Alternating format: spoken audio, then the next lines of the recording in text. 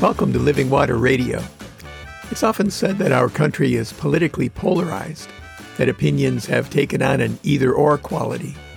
This polarization finds its expression in every aspect of our society. It has even had an influence on the church. What can we do about it?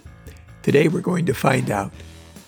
My name is Pastor David Burkettle. My wife, Reverend Sally Welch, is co-producing this podcast. Sally is a Christian Church Disciples of Christ, United Church of Christ ordained minister, focusing on ecumenical and interfaith ministry. I served Lutheran Christian congregations in Compton, California, and in San Dimas, California, for over 40 years. Today, maintaining our yard is my gym, and I'm active as a volunteer in the leadership of the more than 100 Evangelical Lutheran Church in America congregations in our area. Between the two of us, we have over 80 years of ordained ministry experience. Check out our first Living Water Radio podcast, number 0, Welcome and Introduction, for more information about us and this podcast. I served a church in San Dimas that had a very good preschool. I did chapel services for the children twice a week so that the children not attending every day could get to the popular services at least once a week. That's how the children got to know me, and that's almost the only place they saw me. Plus, I was the only male the students usually saw all day. So when I had to go to the preschool office or to find the director on the playground, I was, kind of a big deal. The first child who saw me would alert the others, "Pastor, Pastor." It always reminded me of the advice given by one of my seminary professors. If you ever get down on yourself or you feel discouraged or that nobody likes you and you have a preschool, go out on the playground. You're always a hero out there. One day the school had brought in an amphibian show for the children. It was held in the parish hall so all the children could see it. I went over as well. At one point, the handlers brought out a 70-foot Burmese python and asked if anyone of the staff would like to have it draped on their shoulders. I was one who volunteered. And when they put this very heavy, pale yellow snake on me, with one handler holding the snake at one end and another handler at the other end, the director took a picture. She put that picture on the wall in the preschool offices, and whenever a child had become so inconsolably upset that the director had to be asked to get involved, she would bring the child into that office and show them the picture. "Look, there's a picture of the pastor with a big snake on his shoulders." The image seemed to so stun the child and take his or her focus off whatever had upset them that they calmed right down. I've talked and written about the causes of our polarity. Spoiler alert, social media is a major factor. But today I'm just thinking about how to get past that polarity. Fix the problem, not the blame, as they say. How do we get past the divisions at every dinner table, on every church leadership council, every youth sports team, every workplace and school? It has become nearly impossible to hold a civil conversation among friends, families, and even church members. I've had responses to these videos, podcasts, and blogs that take issue with my support of masks and vaccines. They often say something like, "Don't get vaccinated. Faith in Jesus is all we need." I respond that if we don't care for ourselves or others, is that not putting God to the test, as Jesus said during his temptations? But I get the feeling that we are talking past each other. For some, that's it, and some of those who responded regularly to our media in the past no longer do so. How can we at least recognize the good intentions in one another and have a civil conversation? Is civil conversation even possible in our society? And is that even enough for Christians?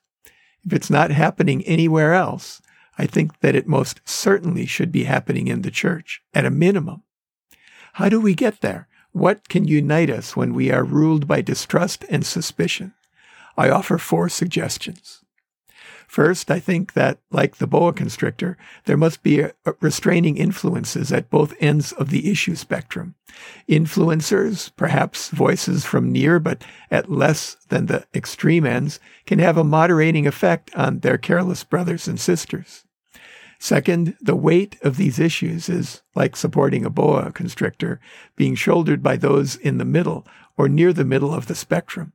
They should not be shunned, but be sought out to be moderators from the middle.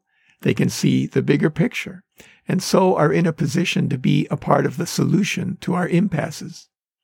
Third, I think that the church can and should lead the way in being a constructive influence in our society going forward, even moving toward love for one another. We have learned through countless controversies that we don't need to be disagreeable when we disagree. The hallmark of the early Christians in very stressful times was their love for one another and for all people, including those not only outside the church, but even for those who were actively persecuting them. Peter's first letter, chapter 1, starting at the 22nd verse, contains this exhortation. Now that you have purified your souls by your obedience to the truth, so that you have genuine mutual love, love one another deeply from the heart. You have been born anew, not of perishable, but of imperishable seed, through the living and enduring word of God.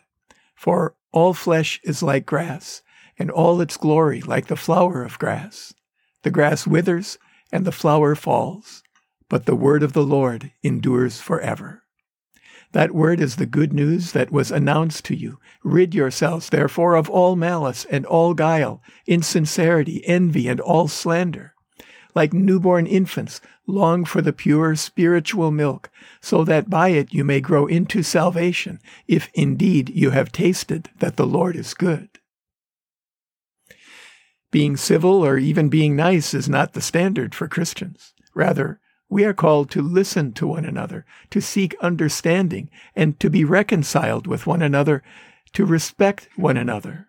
In other words, to love one another. In John chapter 13, beginning at the 34th verse, we read, I give you a new commandment, that you love one another. Just as I have loved you, you also should love one another. By this, everyone will know that you are my disciples, if you have love for one another.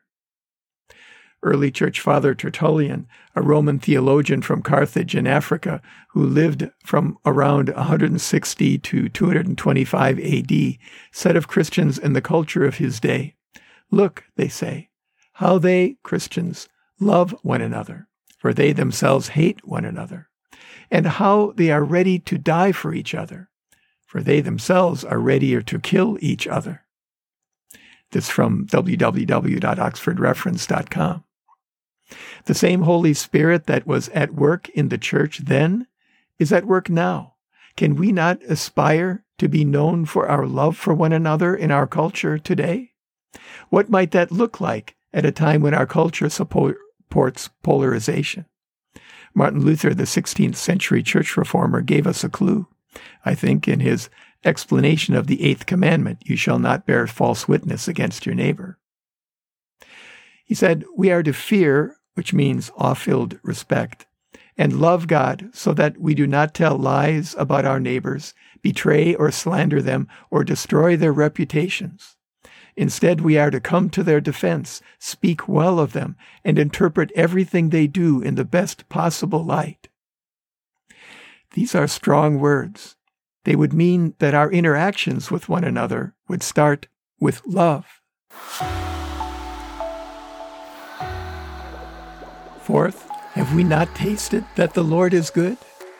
I cannot tell you how many times I have gone to assemblies and conferences of my denomination and found myself in the minority with regard to some hot-button issue, sometimes the tiny and now shrinking minority.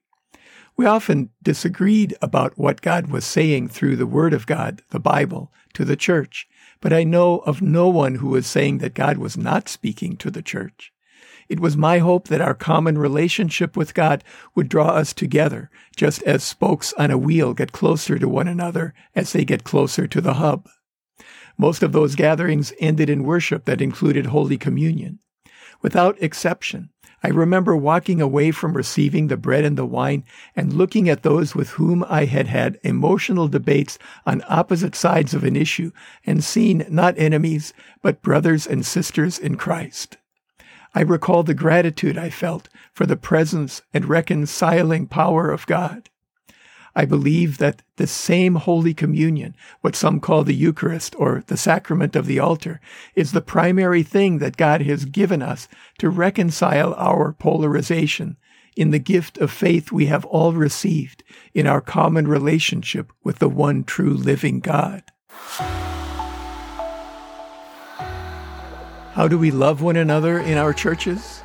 The same way we always have, by putting our relationship with God at the center of all that we do, and our love for God and for one another at the center of all we say. That love that Christians have for one another is not a warm feeling. It's hard, and it doesn't always make us feel good. The word that the Bible uses in its original Greek for that kind of love is agape. It differs from friendship, natural affection, attraction, or love of one's country. It is selfless love. It is the kind of love with which God loves humanity, the love that led God to die for us on the cross. It doesn't come from us. It can only come as a gift of God's presence within us. In John's first letter, the 4th chapter, the 16th verse, he writes, "So we have known and believed the love that God has for us. God is love, and those who abide in love abide in God, and God abides in them." What brings us through this current polarization will be our willingness to moderate our extremes, our willingness to bear the weight of the task before us, keeping our focus on what we have in common in the Word and sacraments, and the love of God that abides in us, expressed in our love for one another. Today, let's remember to pray for all those who have yet to get the vaccine, because they are most at risk to themselves and to others. And let's remember to pray the Lord's Prayer today, the one that Jesus taught us. If you don't know what that is, contact us at therevsdavidandsally@gmail.com or send us a tweet to @DavidBurkadal and we'll send it to you. Send your prayer requests to the same addresses and we'll include them next time. Send your comments there as well.